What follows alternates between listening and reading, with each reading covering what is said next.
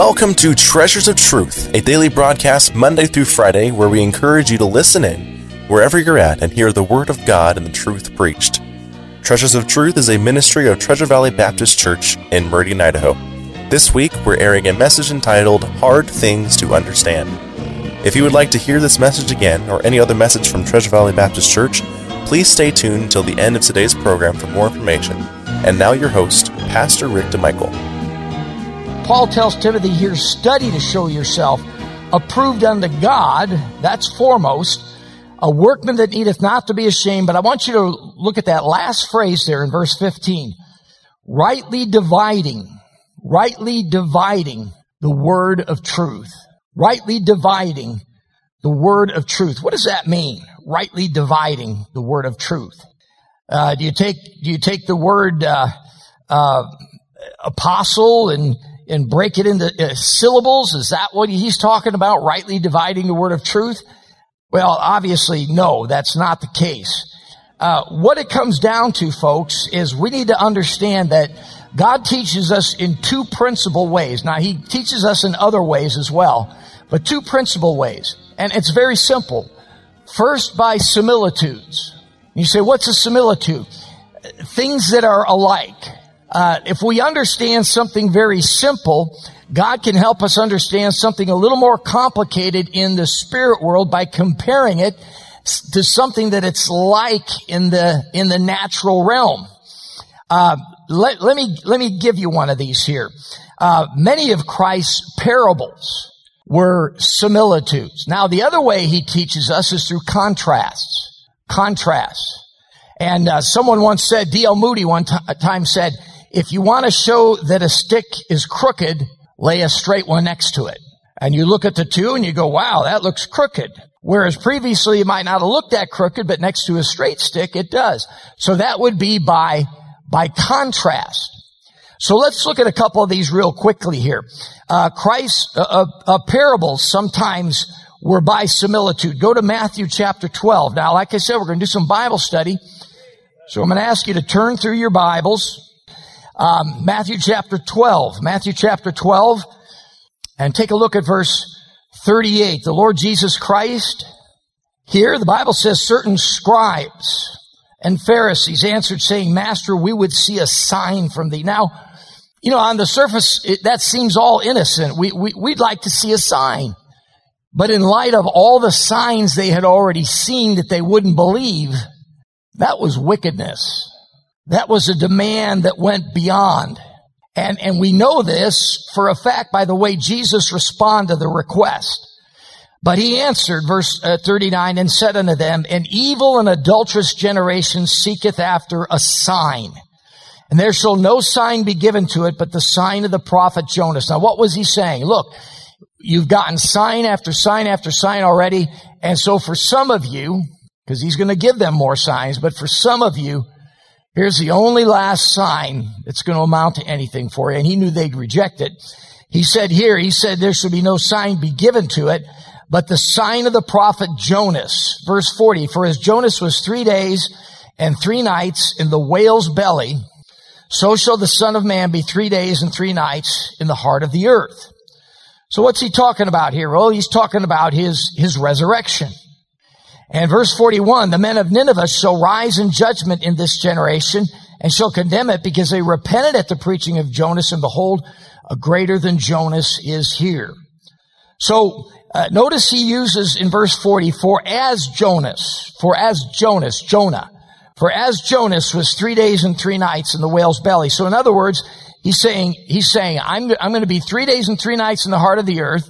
He's implying the resurrection. Because Jonas got out of the whale's belly, didn't he? Amen. So he's teaching him something by saying, as Jonas, verse 40, for as Jonas was 3 days.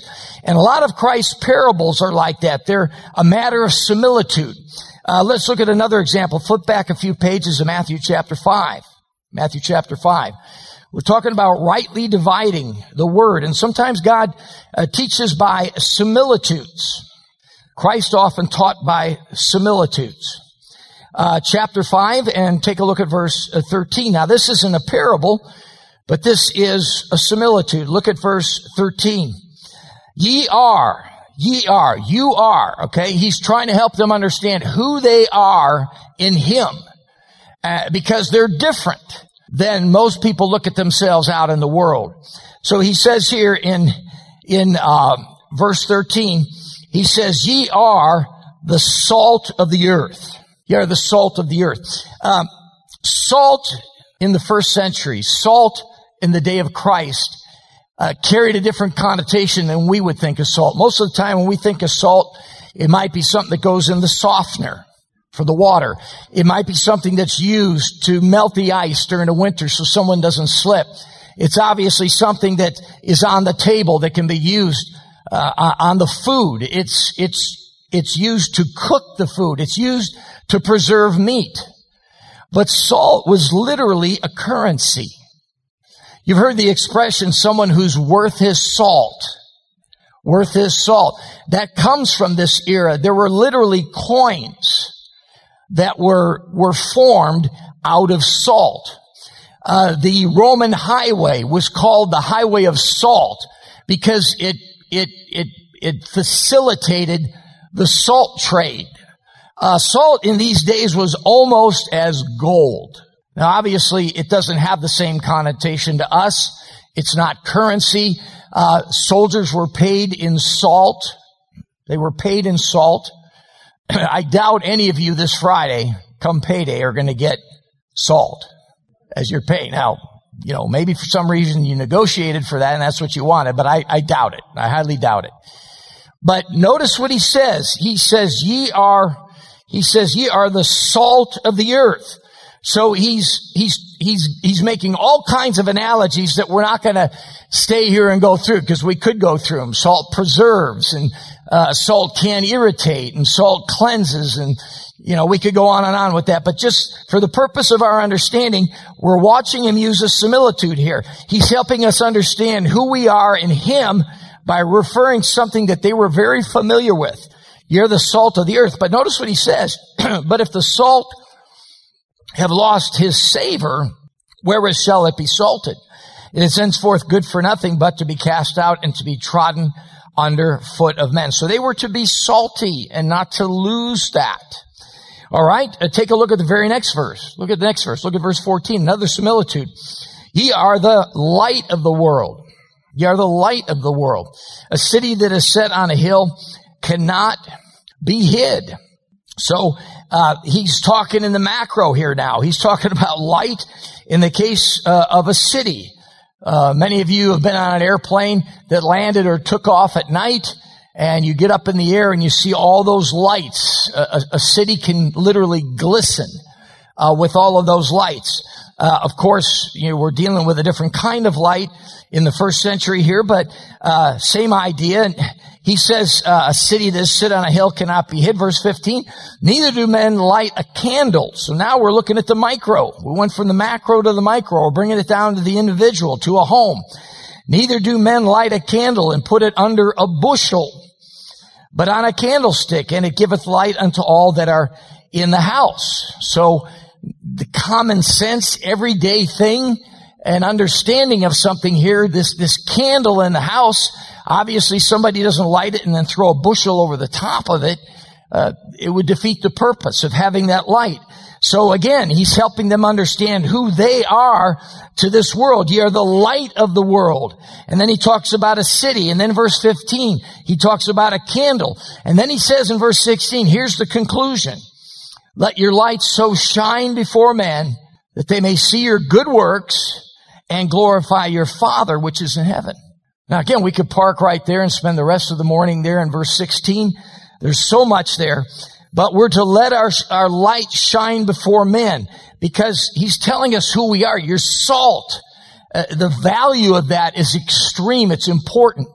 It drives commerce in this day. It's like currency. And then he says you're light so people can see. So don't cover that light. Let it shine. And that they can see your good works and not so people can say, hey, what a great guy you are. But so they can glorify God. So what's he telling us among other things? And again, I don't want to digress too far here and get caught up in the weeds here, but the bottom line here is we're not doing works to make ourselves look good. We're doing works to make our Father look good, and therefore we need to do these works in the name of Christ. Let people know who you are. If somebody says, man, there's something different about you, well, tell them why. Amen? Tell them, man, if it wasn't for Jesus Christ, I'd be a real stinker. And any good you see here, it's Him. You see, that's His light shining, and you're giving Him glory and honor. Now, again, these are similitudes. We're told to rightly divide the word of truth, but sometimes, as we already said, teaching in the Word of God will come by way of contrast. For instance, you study the Bible and you contrast the Jews versus the Gentiles. You study your Bible carefully. You don't even have to study it carefully. You just read it. Read it one time from Genesis to Revelation, and you find out that God has something to say about the Jews that's unique to them, and the Gentiles that's unique to them. How about this one? The church in the kingdom. The church in the kingdom. Maybe you don't understand, maybe you do, but we're living in the church age. And we're part of the body of Christ, or also called the church. We want to thank you for joining us today for Treasures of Truth, and it is our hope and prayer that today's program was truly a blessing to you. You've been listening to a message entitled Hard Things to Understand by Pastor Rick DeMichael. As we heard in today's message, the Bible is first profitable in doctrine and should be rightly divided, as it says in 2 Timothy 2:15, "Study to show thyself approved unto God, a workman that needeth not to be ashamed, rightly dividing the word of truth." If you are listening here today and you are not saved or are unsure about your salvation, then I encourage you to contact the offices of Treasure Valley Baptist Church at 208-888-4545. That's 208-888-4545.